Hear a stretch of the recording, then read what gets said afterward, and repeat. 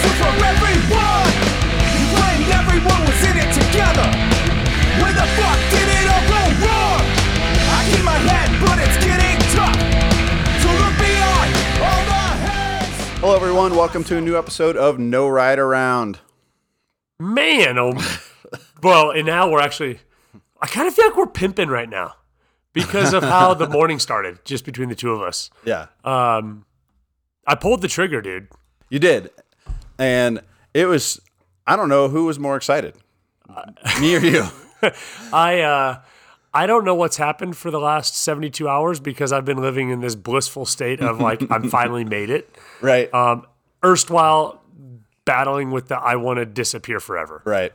So what we're talking about is hashtag van life.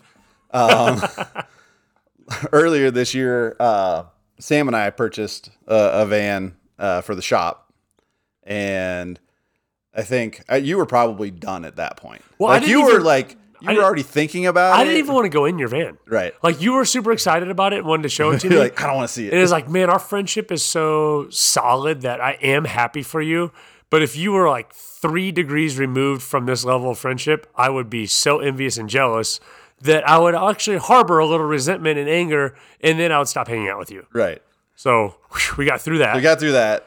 And then we have this dude, one of our coaches, her fiance, and that's not how I know him because they actually met Kind of before. through you a they little met bit. before E3, but they really their friendship really evolved the more and more they were working out together because they were just like buddies, and then it grew. And so anyhow, I've known Andrew for a while, and him and his buddies built out vans, and I think I've even mentioned on the podcast before, but I never wanted to go see their vans, much like I didn't really want to step in your van because I would really, really, really want a van. Yeah. And so that's what had happened, and I checked them out on a Wednesday night, and on Friday morning I traded my truck in and bought a brand new Dodge ProMaster. Was it because the tires on the Colorado were worn out? Yeah. And the one listener, I know you're going to send a message about, no, the tires were totally fine. I did, however, go 50 miles over the initial bumper to bumper warranty. So I had just ticked over 36,000 miles. No warranty. So I didn't buy the extended. So I started like, well, what would it look like?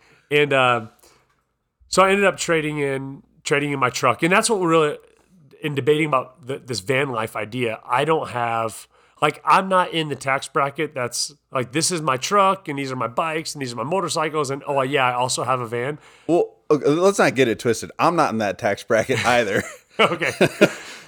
Like, For all the listeners out there. yeah. I mean, I'm really not. It's Right. just I'm in the bike business, and that's a silly thing to be in right now. So mine was, can I have a van as a daily driver?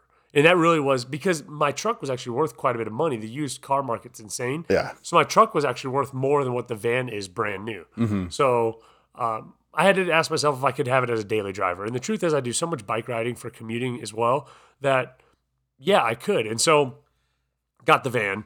But I wanted it as a badass camp van life, Yeah. and I wanted it wrapped and super cool for No Ride Around and for our presence. Yeah. And so I drove it for precisely 4.5 days and then dropped it off. It's been gone for 5.5 weeks. Right. And now, well, you saw it this morning. Saw it this morning. So the hilarious thing, so you just told the story from your perspective. Yeah. I witnessed there was a lot of steps in between there that were all hilarious to me. Okay. First it was, I'm thinking about doing this. Then it was, I'm thinking about seeing what their inventory looks like and getting, because the guys who did it, like ProMasters and Sprinters aren't really their wheelhouse, right? No. They do like old Right. cargo vans. And you were the first step of the evolution was, I'm gonna go look at kind of what that looks like, and I'm probably gonna get one of those. Yeah. And then Because the price point was right. Like you can walk out of there for like 30 right. grand. And then I didn't hear from you all. I think it was all weekend. I don't remember the exact day, but then you're like, yo, come out back of the store, and you had the ProMaster. Yeah. and already had, I think the first day that you had it, you already had new wheels and tires ordered for it. Well, yeah. Dude, have you seen original wheels and tires on an Amazon van? Honestly, it makes all the difference on ProMasters. Huge. We went to Crested Butte for Labor Day weekend, and there's a bunch of ProMasters. Like, it's a super popular van for people to convert because it's way cheaper than the Sprinter. And every one of them looks like shit without different wheels. Yeah, you need to have the other wheels.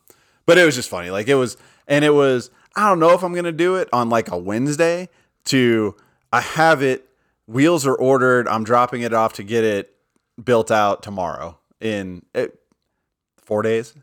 Yeah, I didn't get to drive it much. And then when I picked it up, I just picked it up last Friday. Yep. And even that was like this awkward. So Abby and I were in Virginia for the Shenandoah 100, which we're going to cover today. And we were flying in and out of DC. And so last Tuesday, my van got done on 2 Thursdays ago. But I was already out of town to Virginia. The build out did. The build out did. So I couldn't pick it up. So it sat through the weekend, and I was going to pick it up Wednesday morning, take it to the vinyl wrap guys. They were going to wrap the whole thing, and it was going to be done. Well, our flights got delayed out of DC. We ended up not getting into Denver till 2 a.m. on Wednesday. So I had the guys who built the van take it to the vinyl wrap dudes for me on Tuesday afternoon. Yeah. And so I didn't get to see it. Yeah. And then they go, it'll be done by 4 p.m. Friday. Well, I had a coach at 4:30. So I'm tooling around on a bike and trying to kill time. And finally, I'm like, I'm just going to go over there. And it's 3:15. And they're finishing up the wrap. It didn't get done until just about 4 o'clock. So I'm hanging out with the dudes. So now it's 4 p.m. It's all done.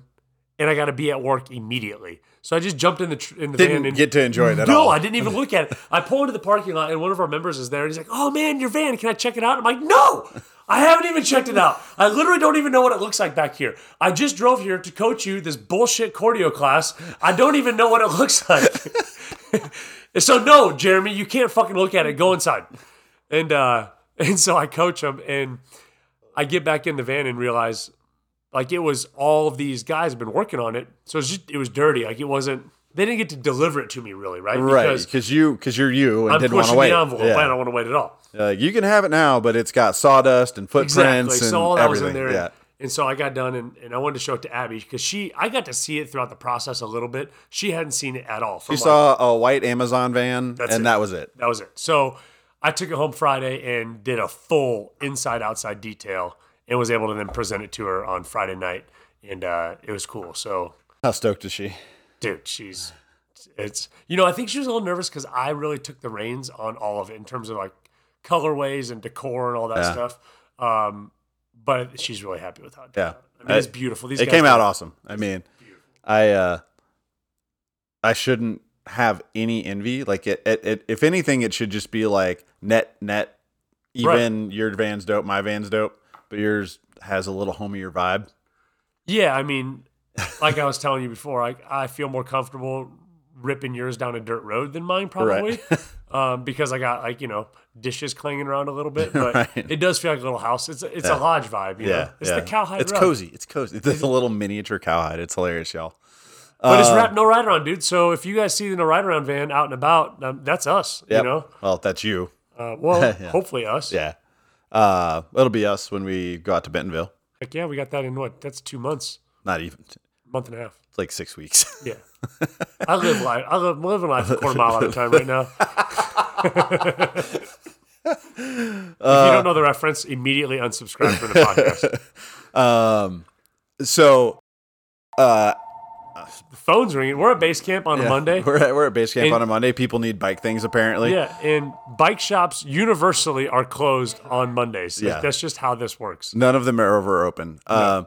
I'm excited for you to take Abby on like y'all's first trip because Molly and I we've had the van since March, something like that, maybe May, and she and I got to go take our first trip on it together 3 weeks ago, and we got back to town, and it was a cool trip. It was uneventful. We didn't really do anything particularly spectacular, but it was just cool to like have the van and be just like a contained unit. Yeah.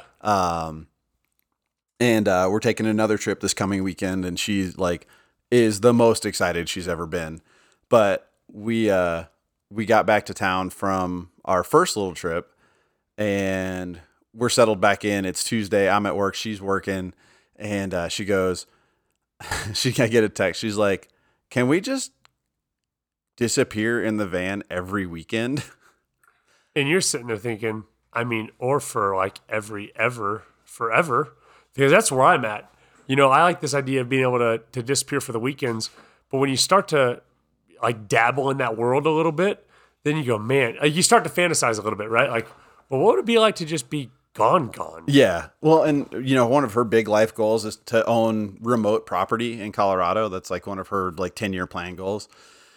And I said to her, if you just get a van, all property, property is remote and yours. Yeah. You know how much BLM land there is in, Right. in the country? So, yeah, it's super cool. I can't wait for our first trip. I'm excited. Less for you almost, and more for Abby to like get like the full immersive experience of like driving the van to some little corner of somewhere and having the bikes and the dogs, and like she's gonna be over the moon. Dude, I was just super jacked yesterday. I drove to downtown Morrison and parked like on the main road, and I got like there's curtains in there and shit, you know. And I'm Standing up in your own vehicle. So when I left the house in the morning, I didn't get ready at all. Like I was in my PJs, right? And so I'm in my PJs, and I just jumped in the van in my PJs because my gear's in the van. Your gear's in there already. And I just roll up, and I'm like, I'm bucking naked. Yeah, in my van, and it doesn't matter. On the main drag of Morrison, and I'm just getting dressed. Yep. And I pop out ready to roll, you ride, and then when you come back, it's the same thing, and I peel it down. I actually put my PJs back on and grabbed a little freaking oat milk latte out of the fridge and sat down and drove away, and I'm like, this is as bougie as mountain bike gets. It was awesome. I love it. So, well, as fun as all that is, you have a pretty big tale to tell from Shenandoah 100.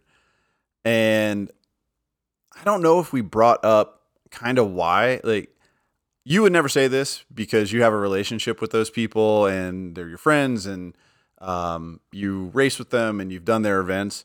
But like last weekend to me, for you, was like big giant foam middle fingers for some comments that were made. Yeah, to like, look, man. And actually, it was pretty emotional crossing the finish line. Like I almost lost my cookies coming around it, and not because we've covered this on some of the races I've had in the last month. It wasn't because of family stuff that had happened with it was straight up like I'm fucking the dude. Yeah. I'm the fucking dude. So let's rewind just a little bit because not everybody's listened to every episode. Yeah, I didn't mean to make that sound like super ego either. No, but no. like, No. Damn. So 2020, there's no racing, right?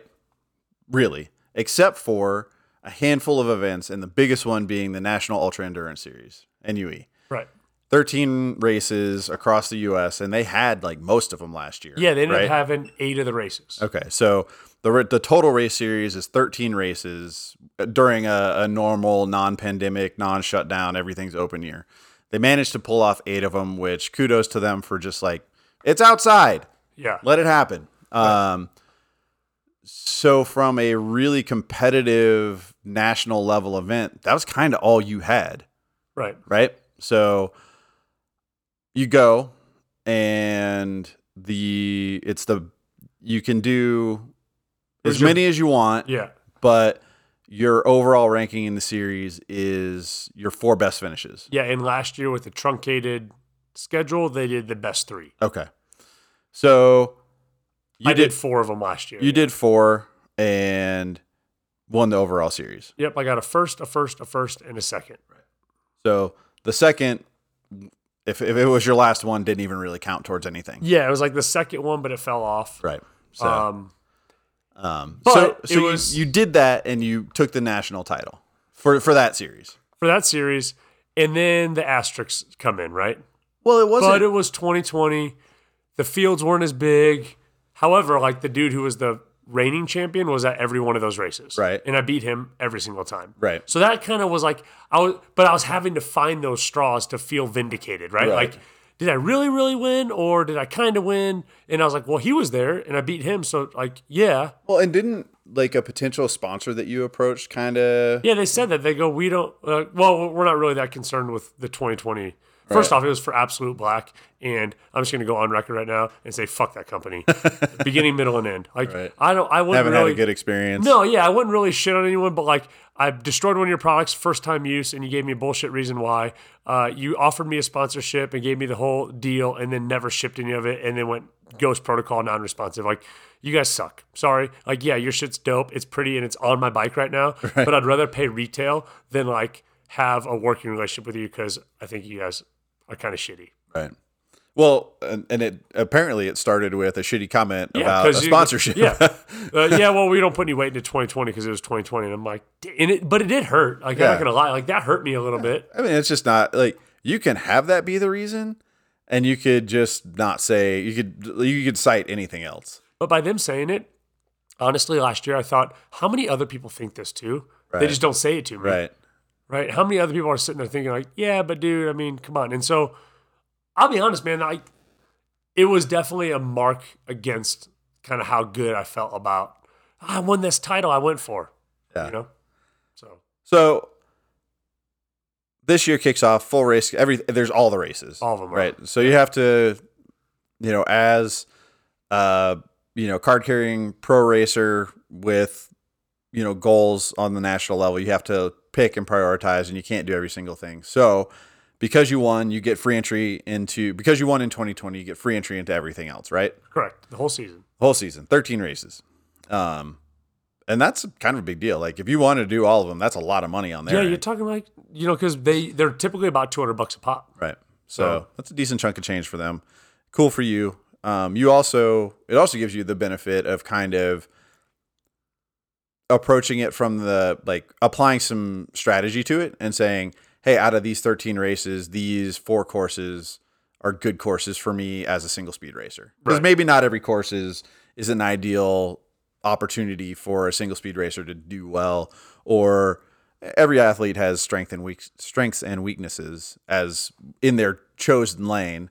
So like maybe you could look at it from that perspective a little bit. Well, and also like the local ride scene, for instance, right? So Shenandoah, where I raced last weekend, there are tons of really strong racers that live right around that area, that ride in that area all the time. Mm-hmm. So to walk in and race against them on, blind last year or this year with like one experience out there, I mean, that's a huge disadvantage. So, maybe other areas like Pierre's Hole was in Alta, there's just not a ton of riders out there.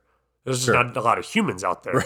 And so like Population density is a bit low. Right. So if there's not a lot of humans, there's not a lot of racers. If there's not a lot of racers, there's not a lot of single speed racers. So everybody's kind of traveling in for it. Right. And so that's a really even race, right? Right. But some of these other places, like the one guy I raced against last weekend, Chris, he rides there every week. Right. It's his home trail. It's home trail It's his advantage. home trail. So He knows every corner, every route, every rock. totally, yeah. Come race me at Green Mountain. You're not going to win. That's not going to happen. So chip on the shoulder is probably the wrong word, but like you had an agenda going into the race season. And it was, while outside looking in, maybe people had that, well, it was 2020, but inside the scene, everyone this year knew who I was going to the races. You're a marked rider. Right. You're not like the people who are dumb enough to race a single gear know who you are. Right. Even not for nothing at this point, Mackie knows who you are, like the guy with the jersey that you want. Yeah, I mean, Dylan Johnson and I last weekend are chatting at the front of the start. Like, He's another Niner athlete, right? He's another Niner guy. Yeah. And he's a monster. And he won the second time. He won it 2 years in a row now too. And spoiler, but yeah, you're getting to know. Like, so it's no secret now, right. And that feels really good, but also that's a lot of pressure. It's a lot of weight. And so I'll tell you, even the strongest rider in the world can have a bad day. Sure. Even the strongest rider in the world can blow a wheel up. Like anything can happen. And so there's a lot of weight. And even within our community, it's like, well, you're going to win. Well, no, guys, it's still like really fucking hard to win. Right. Like it's not just like, well, yeah, no, I went, so I won. No. Just a walk. It's not just like a walk away knockout. Dude, it's so hard. So going into Shenandoah, recap your season so far, yeah. Yeah, so I've done 3 NUEs to date, right? I did the Lumberjack 100 in Manistee, Michigan, and won that race. And that was a big field. There were 27 single speeders. So it was a good quality field. So I took a first. And then the next race was the High Cascades 100 in Bend, Oregon, and another strong single speed field, and took the win there by I had like a 15 minute delta on second place. So 4.5 minutes above second place at Lumberjack, 15 minutes above second place at High Cascades. I go into Pierre's Hole, not a ton of riders. Still, the former champ was there as well. I got to race him. I won that as well, a third first place finish by 56 minutes or something. So that guy might not. I mean, for that kind of gap, it's why did you even come today? I was But to your point, I was 6th overall, so I did a good race. Period. Yep. And I was racing with some energy, right? So I have 3. So going into Shenandoah, I have 3 finishes, and they're all ones. You just need one. You just need one more first place. I need one to lock it up. Yeah, to lock it, like no questions asked. Right. The truth is, I probably go top 5, and I still lock it up, right? Because second place had like a 5 and a 3 and a 2. Like, odds are, if I finish top 5, I'm going to win the series. But put the stamp on it. But a 1, Yeah. like it's unequivocal. Eliminate any discussion. Like, nobody's sitting there figuring out, like, well, this guy had 2 firsts, a third, and an 8th. Right. Like, that's all gone. So let's add a little bit. So there's that pressure, right? So I'm going, and I won last year there. Right. So, and I beat the local dude, right? So I'm like, okay, wow, a 1 would be nice. And so I'm starting to look at the start field, though. In the start field, there's 38 single speeders. And, When you told me that, so guys, everybody listening, this is the first time I'm hearing this. I was in Crested Butte having a fun vacation, and Justin was at this race turning himself inside out. And I got a 1-paragraph text when I asked him how'd it go.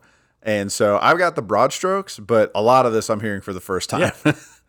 38 single speeders out of a field of 380 total riders on the 100 miler. I mean, 10% of the field being single speeders. Like, when you sent me that, I was like, that's a lot of single speeders. Yeah, I think, and for maybe people who don't race all the time, and you hear this about like fields and all that. So the pro open field was like 30 riders, right? For the pro riders. And then you go to like age group and then you do these types of things, right? So every race is broken up, but 38 is massive. It's the biggest single speed field I've ever been a part of. And I'm going through the start list on Bike Reg, because this is what we do, right? We all hawk who's in there, right?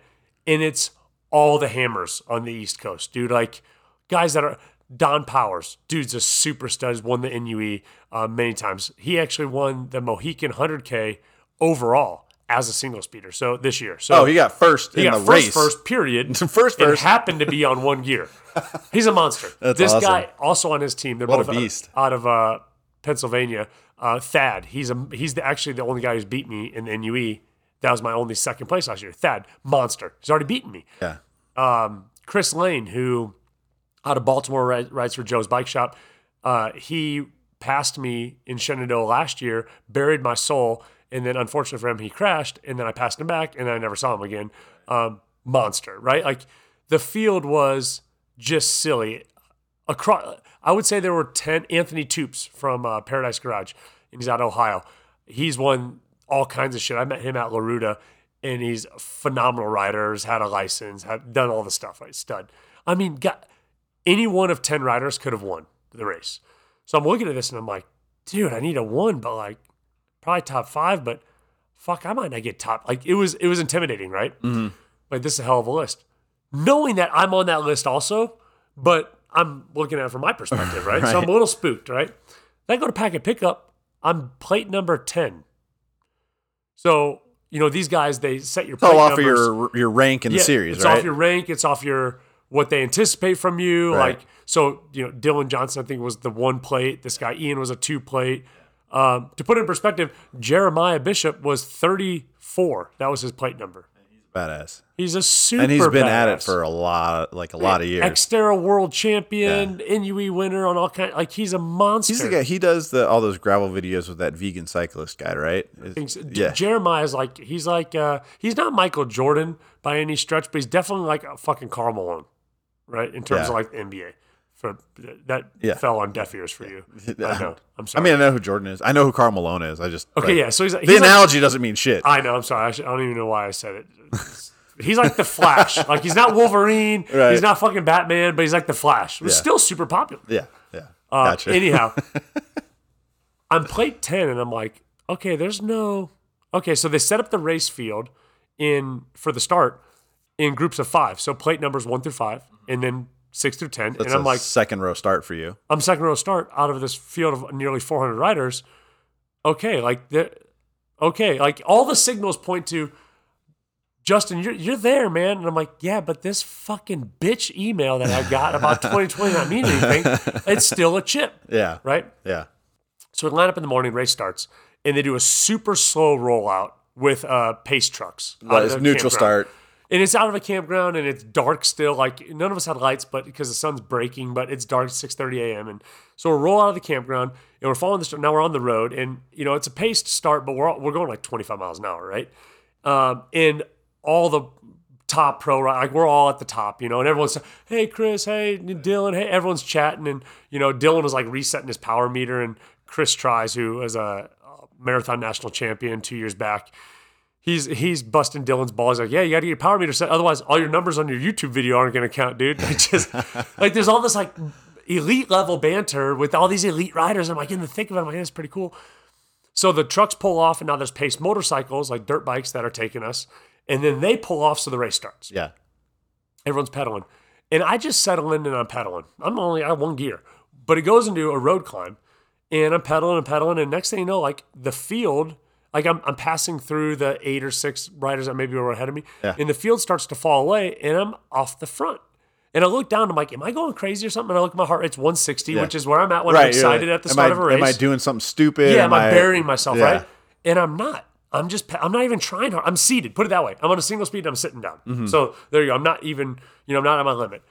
And I look back in the field, further back. And I look back in the field, further back. And I'm like, what the The whole field? The whole field.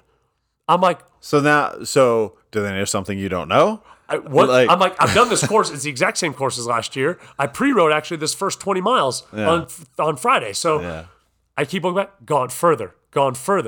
Dude, I get to this left-hand turn and I look back and I don't see the field, but still on the road. And it turns into like a forest road, like a double-tracked forest road. There's some puddles and ups and downs, and it weaves through the forest. And it does this for about 5 miles, right? And so I just I'm not even doing an effort, right? Like I'm riding hard, but this isn't an effort yet. Right. I keep pedaling. Look back, nobody. Pedal further. Now I'm looking back, I'm on like switchback style, like kind of through the forest where you can look through the woods and see people or nobody. I'm like, oh, dude, shit is clicking. Right. That's what I thought. Okay. And I go, oh, shit. It's like clicking. So I just keep pedaling. Yeah. Dude, I turn left on a single track. No, I'm so far off the front. I'm talking, dude, hundreds of yards off the front. Right. I turn on the single track, which is cool for me because it's pretty chunky and really steep. And there's a section of super chunk on it that I've ridden in pre-rides both years, but never ridden in the race because it's just stupid to ride. Mm-hmm. Yeah, you don't. But I'm alone. Unnecessary risk, right? I'm alone. I get to ride it as I want. I get through all that chunk, and I'm coming up. It's like a 1.5 mile climb that gains like 1,000, 1,400. It's a pretty steep climb, right? Yeah. Dylan finally comes up and passes me. Geared. And I'm like, we were talking in the morning before the race. He'd use my tire pressure gauge. And I'm like, hey, dude, just let me hang on to your wheel for a little bit, And he's chuckling, whatever. And so he comes up, I give him the pass, and I'm like, holy shit, dude, it took you this. I look down and we're like past 10 miles, right? Right. To catch me. I'm like, this is unprecedented. 2 more geared riders pass me, I give him the pass, and then a third. And so I'm sitting now 5th wheel in the race, and no one else is going to kind of pass me. It's kind of starting to fragment the races. Right. Well, dude in front of me drops chain. Dude in front of him, not super fast. Found out he was nursing a slow leak. Pass him. Dude in front of him blows a tire. I'm back to 2nd wheel in the race. Come through this ripping descent. You crash through a riverbed. You make a hard right turn onto Forest Road, and that was like the first real single track kind of effort, right? And I see Dylan 30 seconds ahead, and I'm like, oh my God. So gear riders 2, 3, 4, and 5 bridge up to me because I'm on a fire road, so I'm spun out. Right. And I latch onto them like, hey guys, don't leave me. And so I blast off with them, and we're holding 25 miles an hour. And when you're... I just started riding my single speed, and we're going to cover that in another episode. But to have your bike geared high enough that you could hold 25 miles an hour is fairly impressive. Right. Well, I was doing a lot of tucking behind geared riders, and a lot of when I wasn't tucking, like 140 RPM. Right. And they were super cool and only making me do like 20-second pulls. Right. Just a little break. Yeah. So I'm settling in, and so Dylan rides. He's got a bunch of sponsors. One of them being Flow Formulas, which is a nutrition, kind of like our Carb Rocket. Okay. And the next two guys that I was riding with were both Flow guys on his team. Logan Casper, who we talked about on this podcast from last year a lot, he's on Flow. So I'm riding with these dudes, and they take me basically, we ride all together all the way to the next big single track climb. And that one has mandatory hiker bikes for me. It's called Lynn. And there's actually a half-mile section that climbs a stupid amount of elevation, like 950 feet in a half mile. And so it's a mandatory hiker bike for most riders, period. Definitely for me on a single speed. So I get to there, and I'm hiking, and I'm thinking, dude, I came off the front. I rode with the top geared riders. I'm in the top 20, 15, 20 racers right now. There's no way a single speed dude's even close to me, right? I'm feeling pretty good. I got this. So I'm hiking up, and a geared rider comes by me, and I go, "Hey man, did you see a single speed dude?" And he's like, way back there. And I was like, "Yeah, sweet." And so I'm like kind of excited, and I get to the top of Lynn, and I jump back on the bike, and it's a super like chunky, rocky. Like Shenandoah Valley's got some forest, dude. And I'm crushing through it, but you can only go so fast. And I hear a bike come up behind me, and now I'm about mile 20, right? I hear a bike come up behind me. There's a lot to happen just in the first. Oh, dude. So first what, 20% of the race? Who you telling? And a lot of emotion with that, you know? Right. Ryder comes behind me, and I look back, and I see the drop bars, and I go, "Don't tell me that's Lance." And he goes, "Yep, Lance Bird." He races for this team out on the East Coast, and they have like about 10 racers at this specific event. And he had hit me up about 5 weeks ago asking me what gearing I ran for Shenandoah. He also hit up Chris Lane, seeing what gearing he ran at Shenandoah. So he was trying to figure out what to run. He's on a... I assume neither of you told him? Chris told him. I didn't fucking respond. No, I ain't going to tell you shit. So... Don't worry about it. So he comes up behind me, and he caught me on a descent. Now, I'm not being a dick, but... So he... Sorry. Drop bar, single speed, mountain bike? Drop bar, single speed, mountain bike. Caught me on a descent. I'm the Colorado dude. You're not supposed to catch me on a descent. No. Like we eat descents for breakfast out here. Like we are the descenders. Yeah. He catches me, and I'm like, oh shit. And so we ride out the rest of the descent. We get to the road, and there's an aid station. In just a little bit, we get to the first aid station. We swap bottles, and we go. And so now Lance and I are together, and I'm like, oh, this is going to be a race, right? So it's the two of us together. We get into the next big long climb. He's behind me. I drop him on a climb. He catches back up to me. I drop him a little bit. He catches back to me. He passes me. We leapfrog. We do this type of stuff. He leapfrogs me before the next big descent, and dude drops me on the descent. This kid can smash the trail, dude. Like, I'm not saying he dropped me. Like, he dropped me. Like, he shot out of a cannon, and I was like, well, I'm by myself now. And then I'm thinking too much about that because I end up twisting my front tire and go OTB and face smash into the ground. Ugh. Eat shit hard. So you're not focused. I get back up. I'm rattled. Anytime you crash, you're rattled. Yep. And so I get back up. I do the rest of the descent like I'm not from Colorado. And I come out to the next aid station, and I'm like, damn it, like I'm in second place, right? I don't stop at aid 3. It was a strategy I employed, so I didn't put anything there. You're already planning on that. This wasn't like a reaction to a crash. No, I wasn't going to stop there. It's already part of the race plan. Yep. I get on the road, and sure as shit, I see up ahead. Now, fortunately, he has a black and red polka dotted kit, so I can see him. Yeah. And he's got drop bars, some freaking weirdo. So and I go, oh shit, and I start catching him. And So you just gotta start reeling him in. And I reel him in, and I reel it, and I get up to him like, what's up, man? And so I start chatting with him. And I get in front of him because he's riding a little slower on the road and find out he's 32.18. I'm 34.19. My gear is 6% harder. Now, that's not a big difference. 6% is a small amount, right? But 6% on flats and on roads really is the benefit. Yeah. So riding his pace, like riding his wheel, just isn't comfortable. So I'm like, fuck it. I just go in front and let him ride my wheel. I know I'm wasting energy, and he's got it easier than me, but I can't, like, you ever try walking at somebody else's pace? Yeah. It's hard. But also, if I think there's a mental edge to be gained by just being like, you know what, fuck it, I'm just gonna pull you. Totally, yeah. And he's like, wait, what? Is it easy enough that for him that he can just pull me? Well, I'll tell you what he was thinking about. You ready for it? Sure. Because he tells me, he goes, hey, isn't this about the spot last year that you met up with Chris Lane?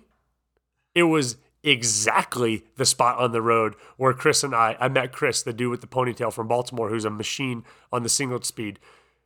That was where Chris caught me the previous year. So this dude had done enough recon to know not just that we rode and that he knew when we leaned. I don't even know how you figure that out on Strava. How do you figure that out? Dude, I don't know, but it freaked me out. And Right. I'm like, oh, this guy's done his research.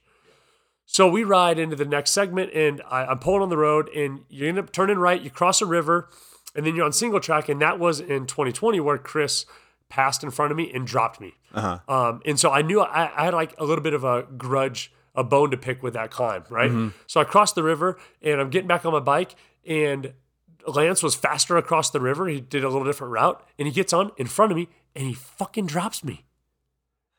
So I'm reliving 2020. Well, and also, he obviously did enough research to know that that was a spot where he was going to try to make his move. Dude, he made a move. Like, he had been thinking, as long as he had been signed up for that race and been analyzing who did what, he knew at that spot was where that was his chance to win. And I'm sitting here thinking, this is a battle for 1 and 2. Yeah. And he drops me. And I get to How far in are you? We're at mile 40 now. So we're 40 miles in. It's a 100-mile race, right? It's a 100-mile race. And this is the hard battle for 1 and 2, right? He drops me. I'm pedaling. Oh, this part's kind of hard. I pop off. I hike through this rock. I get back on. This part's kind of hard. I pop off. Now, once, and you'll get to know this more the more you single speed, once you start getting off the bike, it's way easier to keep getting off the bike, right? It's almost like a binary thing. Like, stay on the bike, but once you pop, you can keep popping off. And You can convince yourself, like, total. It's I smarter walked that. to walk. Yeah. So I start doing this, right? Yeah. I'm doing this. A geared rider passes me. No big deal. Like, geared rider's going to pass me. They can pedal. It's because I can hike at like 2.8 miles an hour. Maybe you could ride that at 3.4 miles an hour. And so Geared. So they're going to catch you. And so one guy hatched me. No big deal. I'm still hiking. I look back. Lance's teammate, another single speeder, this guy Pat, comes up behind me riding. Now I've just got caught by third place single speed. And I'm like, what am I doing here? I'm falling, like, I'm losing it, man. And so I start to get kind of down, and I'm like, not down, but just kind of like, oh, like, what's happening, right? And a lot of pressure, right? So this happens. And I'm like, oh, man, he caught up to me. He's like, I thought that was a single speed up there. And he goes, is Lance up ahead of you? And I'm like, oh, yeah, he's up there. He's like, dude, Lance is so strong. And I'm like, I'm trying to be cool, but I'm not cool. And he goes, yeah, man, Toops is right behind me. Fourth place single speed. The fuck? I look back, there's Toops. And so I jump back on my bike, and Pat has passed me. I jump back on my bike, and I'm like, I don't give a shit. I'm not walking. Like, obviously I was walking. I shouldn't have been walking. And so I get on, and Pat and I ride the rest of the climb together, and I stay on his wheel. It's so funny, right? Like, I'm by myself, I'm walking. This is what I need to do. One dude passes me, and I'm like, no, I'm going to ride this whole thing. And you can. Like, this game is all about motivation, right? And I'm not that I was unmotivated, but I was extra motivated when these guys are catching me. We get to the top of this climb, and I know I descend better than Pat. And so we start descending. I ask for the pass. I take it, and then I just go. So I go so far, I even going off trail at one point. I just hammer the descent. I'm like, I got to get away from these guys. Come out of the descent. There's another aid station. Do a bottle swap. As I'm doing my bottle swap, Toops comes up right behind me. So you previously fourth position. He moved to third. You're I in was second. in second. Lance I get my bottles. Wherever Lance is like off the front again. I jump out of the aid station ahead of Anthony, pedaling up and thinking like, you know, he's still at the aid station. Like, this is tight, right? It's so crazy that like the top 3 spots are this hotly contested, not even halfway into the race. And it's crazy that this many people on single speed are in the top 15 riders overall. Yeah. Like, it's wild, man. Like, I've never had a race like this. So I leave the aid station. I get onto the road, and sure enough, there's Lance. I can see him up the way, and I reel him back in. I was drinking a Spark, actually, energy booter out of one of my bottles, and I wanted to throw the bottle but not litter. So I peeled off to the side. There was a pickup truck parked, and I just threw it in the bed of the pickup. Like, you got a bottle. It's an E3 bottle. Souvenir. Yeah, so I throw it in his truck, and I catch up to Lance on the road, and I go, why are you trying to get away from me, man? So we're mile 50 right now, right? Catch up to him on the road. Again, my pace is a little bit more, so I'm in front of him, and he sits my wheel. And I go, actually, dude, Pat and Anthony caught me on that last climb. And he goes, oh, shit. He goes, dude, if Pat catches us, that dude's a climber. And he'll drop, because the next effort's called the Death Climb. And it's an 8-mile climb. So he's like, oh, if he catches us, dude, we're toast. So we're pedaling. Here comes Toops, links in. Now it's the three of us, right? Toops is pedaling with us. And Are we at least past halfway at this point? we're at mile 50. Okay. We're at 50 miles and 6,000 feet a gain. We are like literally at the exact halfway mark of the whole event, right? So it's myself, Lance, Anthony, Toops. We're all together. Here comes 2 more geared riders. You think they're going to come in front of us and give us a nice pull, right? Nope, they sit on Anthony's rear wheel. So there's the 5 of us. And then here comes Pat. Boom, now 6 of us. First through 4 single speed, we're all clustered with 2 geared riders hanging our rear wheels. Pat and I riding side by side.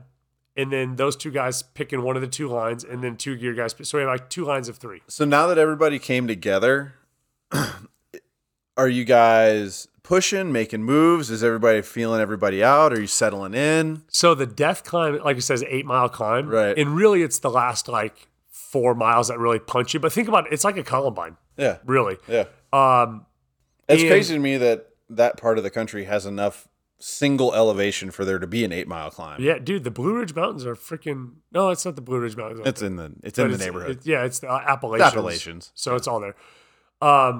Yeah, I mean the band is only like maybe 1,000 to 4,600 feet above sea level, but that's 3,600 feet. Yeah, you right? still got to go up 4,000 feet. So there's no real conversation about what's happening. Right. It's just nobody's talking. It's building. Is it body? There's like body language, or people twitchy? There's a little of like the ooh, I'm in front. No, I'm in front. Oop, I'm in front. No, and it's really Pat and I off the Right. front doing that. Right. Kind of just doing this, not posturing as much, but doing it. And then there's this one weirdo geared guy who every Says time the single speeder. dude, every time we get to it, no, here's why. Every time we get to a descent, he's in the very, very back. We get to a descent, and he like punches a hard gear and takes off in front of us and flies down the descent like faster than we can get up to, right? Right. And then it goes immediately into a climb, and then he falls to the very back again. I'm like, What are you doing? dude, like your strategy, that's called Tourette's. That's not a strategy. I don't know what you're doing. We get to the heart of the climb, and it's out of saddle effort, right? Right. It's out of saddle effort. And You said about halfway up. yeah. And it's Pat and I and Anthony and Lance, and not for nothing, dude, Lance doesn't come off a rear wheel. Like he's glued, dude. So we're climbing, and here's where the train starts to get a little twitchy for me. I'm rolling up, and both my hamstrings start to go, hey, buddy, we're starting to reach a first limit. And I'm feeling them start to twinge enough that I'm like, son of a bitch, I have to back off. So I back off just a tiny bit. I grab a hot shot out of my jersey and I drink a hot shot. Were you in first wheel? Like what? I'm side by side with Pat. Okay. With the next 2 guys right behind us. So we're truly a cluster of 4, like Right. like as close as you and I are sitting right now, right? Yeah. So I've let it fade a little bit. And dude, the fade became 50 yards, 100 yards, 300 yards, 500 yards. I can't see him. So they didn't. I'm always curious. fell off. Like how do they respond? Like, do they go, "Oh, well, he's not going as hard, so we can back off a little bit"? But they don't. They don't. And they just all go. stay together. Right. The 3 of them are clustered. And I just watch them fade. Now, at this point, we're getting pretty high elevation for there. And so there's a little fog up there. There's a little mist, and it's starting to sprinkle a little bit. And literally, these guys disappear into the mist. Right? I'm thinking of like a Pirates of the Caribbean reference here, right? Nice. They just go away. Yeah. And I'm back here, and I'm like, well, top 5 points wise, I'm still going to win the series, Fuck, right? Start doing race math. Yeah, start doing race math, right?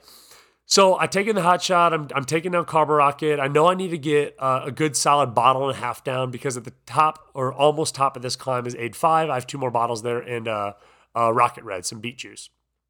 And so I take another. I'm like, listen, man, you got to do what you can do. So I'm riding as hard as I can without cramping, but just on the verge of twinging. And I make it to Aid 5. And as I pull into Aid 5, I'm feeling actually pretty good now.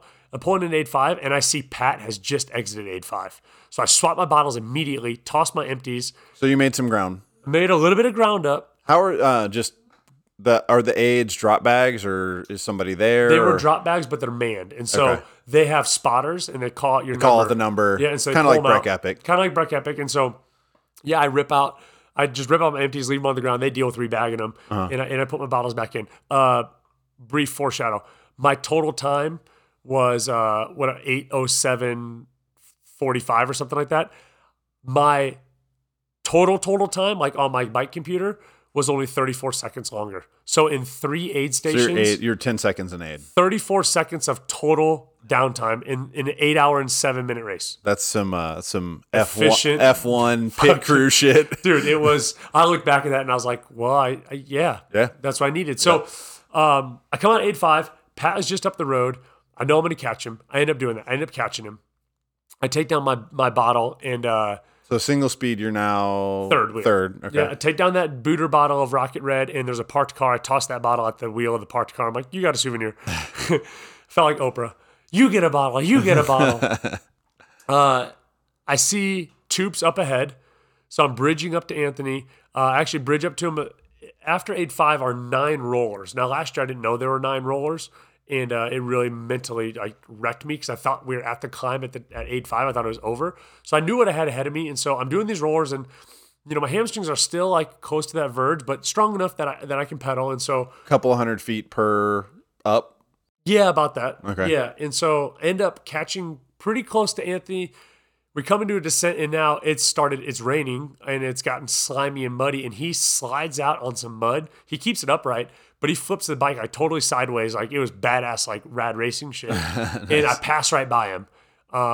He comes right back in and holds my wheel. And so now I'm in second with Anthony, like literally on my wheel, and we can see Lance. And he goes, man, you better catch Lance before that descent, otherwise he's gone. And I'm like, dude, I know. Right. So I'm going, and I realize I'm not going to catch him. Like, it would be too much of a match burn to catch him. And I'm already I already kind of came out of my first whoa. Mm-hmm. So we get to the top, we start the descent. Lance is already gone. We're at mile 85. Anthony is on my wheel, dude. And we're both ripping this descent. And last year, this descent was so sketchy that this year I thought of getting a second layer of grips on my grips because last year I wanted to tear my arms. It's that sketchy. Yeah. Well, this year it's raining and we're on that. Right. So it's pretty terrifying, dude. And So Lance is 1, you and Anthony? yeah, or 2, 3 2, 3. clustered. Where Pat's off. are you guys still top 10 overall? We're probably in the top 15. No geared guys passed us, so Okay. we've held our same position as we started the death climb. So we're probably top 15, Okay. somewhere in there. So we started the descent, and this is a 6.5 mile descent. It's a ripper, dude. And Anthony and I we're crushing the descent, but we're both just like, oh my God, I can't feel my hands. On the limit. Yeah, and he goes, that's it, I can't hold on anymore, and he falls off. Not crashes, but he falls off the pace. He backs off. He backs off, and I'm like, I ain't stopping, dude. And so I let it out. Checkers or records. Checkers and records, dude. And I double down in that philosophy because I come out of the descent, and now I realize I don't see Anthony.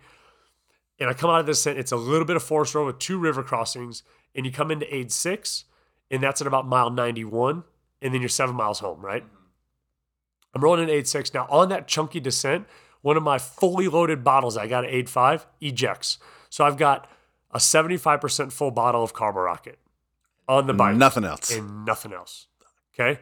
So I'm coming up, and I know aid 6 is next. And I got one bottle there. I wasn't even putting anything there, but I put a single bottle of Carbo Rocket as a just in case. And then the cold brew flavor with 50 milligrams of caffeine. I'm like, okay. But I know that Lance is off the front, and I'm starting to feel pretty good again. Yeah. I'm going to roll the dice. 7 miles. One, 3/4 of a bottle. One good climb. 7 miles. One good climb in there. And 3/4 of a bottle of Carbo Rocket. How much ride time? Because you're doing race math. How much ride time are you thinking? Probably thinking about close to an hour. Just under an hour. Right. And so if you've been on south of an hour. if you've been on your nutrition and you're never topped up in a race, but if you've been keeping up to your nutrition plan, 3/4 of a bottle and less than an hour, the math works. It works, but boy, you got no wiggle room. Right. It's the margin for errors. And there is none. Right. And so the one thing I had as my parachute, so to speak, I have one goo packet. So now that I've switched to full carb rocket, that's my only We nutrition. never use them. But I always put one in the jersey. Just in case. And the reason I put it in there is, like if you take it, you can jack up your stomach because the hydration's all messed up. We talked about this like a few episodes ago, right? But I had it there just in case, and I thought to myself, well, I don't care if my stomach locks up. If I need that energy, I can take that goo packet down. So Right. I pass through 8-6. I don't touch it. Skip your bottle. Skip it, screw it. I go through it. I make a hard turn right. I pedal up, and I'm pedaling on the road. It's pavement now. I'm locked out, and I'm pedaling for maybe 2 minutes, 2.5 minutes, and I look up, and I see Lance's polka dots. And then I see the only thing that my heart needed. As I'm riding up there, look, I just got emotional thinking about that because it's what I needed, right? Like, Yeah. I'm looking up the road, and Lance looks back at me, and I'm like, oh, you silly motherfucker. Should have just kept looking forward. You Race should in not have front of you, not behind you. should not have looked back. He looked back, and I'm like, that's fucking it. Yeah. So I bridge. It takes me about another 2 minutes on the road, but I bridge. Uh-huh. We're on pavement. We climb up pavement. We descend pavement. We're ripping fast. We duck back onto Forest Road. And as we get onto Forest Road, there's another one of his teammates, Geared Rider, waiting for him on the Forest Road. Oh, you motherfucker. I'm like, that's interesting. So I rip through. Lance is on my wheel. And this guy jumps in on Lance's wheel. And Lance immediately says, hey, this is number 1 and 2 single speed for the race. He tells me it right away. And I'm wondering, like, so I find out this guy was a 100-miler, but the race gave you an option if you just weren't feeling it. There was a turn you could cut that made it the 100K course from the previous day's race. There was a 100K the previous day. Mm-hmm. And they said they would give you an official 100K finish time, even though you wouldn't be eligible for awards and whatnot, if you decide, like, hey, today's not my day and I'm going to cut. Right. Well, that's what this dude did, but he was waiting there at the car. And I'm wondering if he was waiting to, like, was he going to pull like Lance? tow Lance? Right. But if he tows Lance, he's towing you. And you got a bigger gear. And it ain't right. Well, Either way.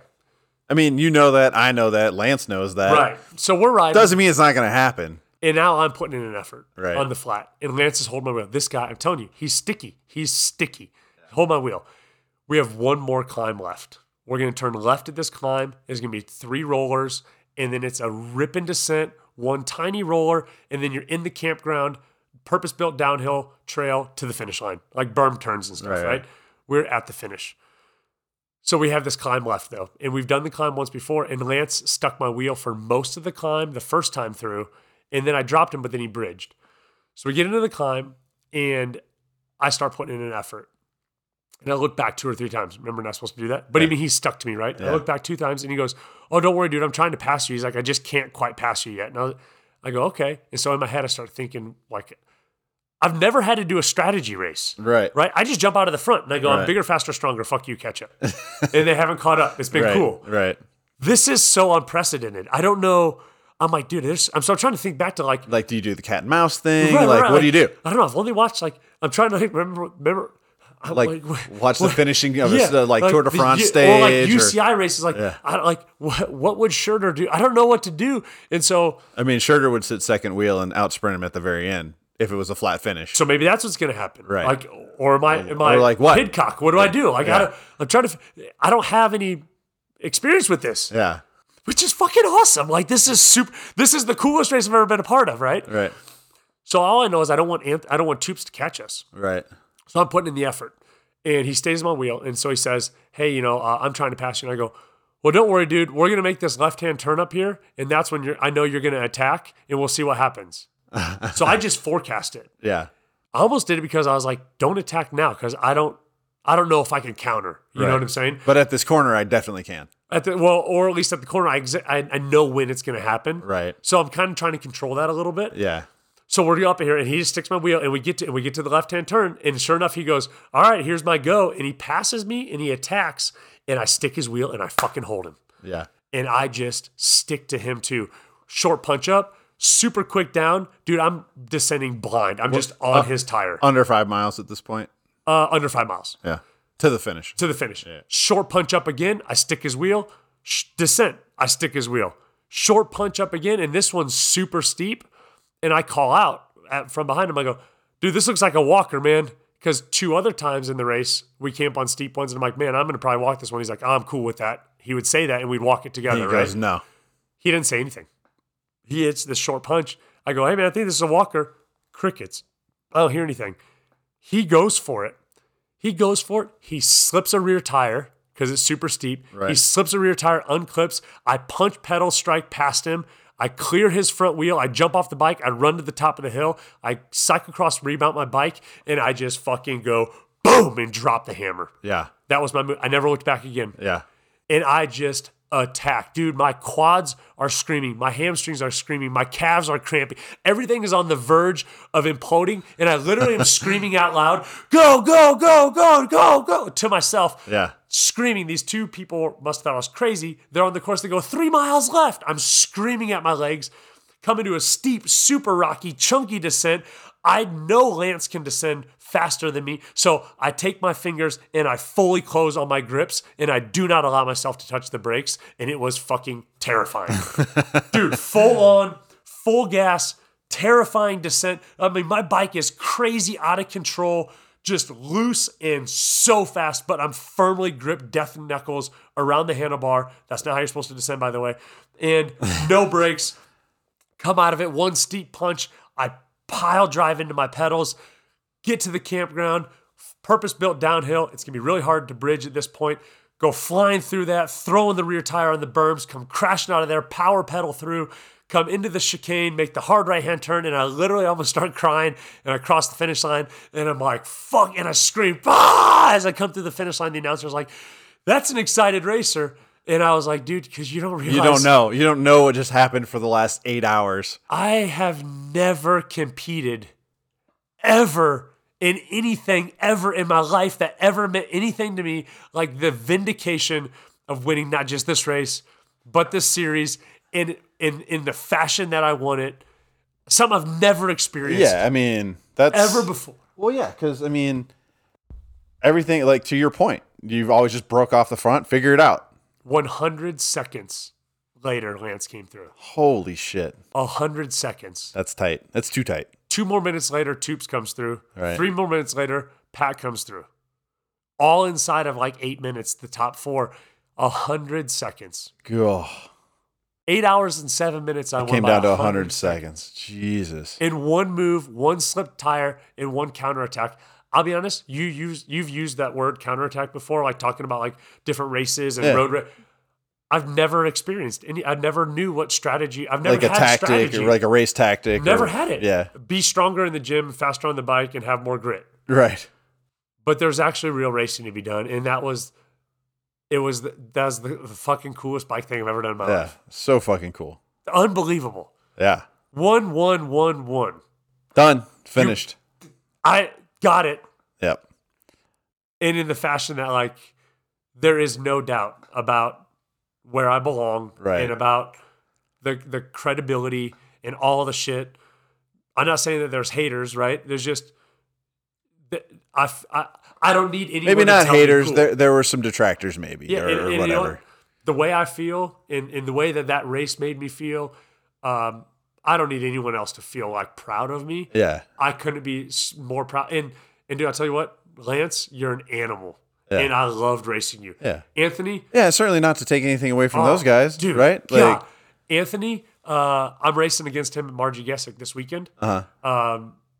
He's a phenomenal competitor, and our friendship is growing, and he's someone I'd like to know for like a really, really long time. Pat is I told you I went over the bars. Mm-hmm. Pat went over the bars also in the first, like, on the very first descent, there was like a pile up. This dude went over the bars and chipped his front tooth. Fuck. He stayed in the race and finished 4th place, or he ended up 5th place, I think. No, he was 4th place. He finished 4th place with a chipped tooth that happened in the race. I'm telling you, I'm a bad motherfucker. I think if I faceplant and chip a tooth, I think if I bust a grill, I'm pretty much it's a out. mulligan. I'm like, DNF will probably be next to my name. I'm not sure, but I'm pretty sure. What a bad motherfucker, dude. Chipped tooth. Like, oh, I'm sorry, you had a broken spoke. He broke his tooth. Yeah. It was an unreal experience. We sat at the finish line, dude. I hugged every single speeder that came across. Yeah. We all hung out. Yeah. Actually, in very unsingle speed like fashion, on the podium they hand me a bottle of champagne and I'm shaking, I'm spraying it all over, and then I hand it to like someone else to drink it because I don't drink. Yeah. And Lance's like, well, I don't drink, and I hand it to Anthony. Anthony's like, no, I don't drink. And 4th, Pat doesn't drink. 5th, the top 5 single speeders who are supposed to be like the lunatics, none of us drink alcohol. Right. So well, I'm just going to set this down on the ground then. Yeah. Single speeders are supposed to be racing in cutoff jorts and drinking PBR. These are like all sponsored riders in full kits, hammering each other's face in. Yeah. Top 10 were all it was, dude, it was, there it is. Yeah. That's awesome, man. It's the best race recap I've ever had in my life. It's and exciting. That's a lot of, it seemed like there was a lot of drama from kind of the beginning. I mean, not drama, you know. Yeah, no, like off excitement, the jump. story. Yeah. So 2-year, like overall winner, like, do you fuck with it next year? No.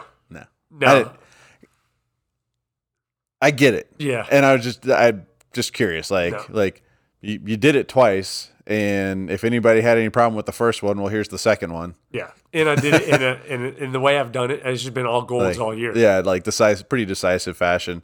Are you doing any? Are there any more NUE races this year? There's 2 more. So there's Margie Gessick, which is just a storied race. So I do remember a couple of weeks ago, you're like, I really hope that I really need to win Shenandoah 100 because I don't want to race the carbon bike. I want to race the tie bike because it's got more travel. Totally. Guess what bike I'm taking? You're taking the carbon bike. Taking the carbon bike. Yeah, of course I am. Again, there's still pressure, right? Like, you know, still want to do well. I don't want to get 5th place on Saturday. You know, I want to win, right? I definitely want to win. Yeah. I got a guy that I beat at Lumberjack who he actually lives right up in the UP where Margie's at, and he really wants to beat me. That's a weird group of people, by the way. Oh yeah, and he really wants to beat me. He's been out riding the course for the last 3-4 weeks, and this is it's gonna be super foreign to me. So we'll see what happens. But yes, I want to win. But I'm gonna race free. Right. I'm gonna race light, and I've done the work. Right. And I'm gonna go have fun. Yeah. Victory. It's gonna be your victory lap. So and then that's this weekend, and then the next weekend is Grizzly 100 out of Big Bear, and that's the series finale where they do the series awards. Yeah. So I'll race that. So you got to go to that and I won that last year. That's I'm really the high comfortable fives. with that course. You know, so I want to do well in the next 2, but I got it.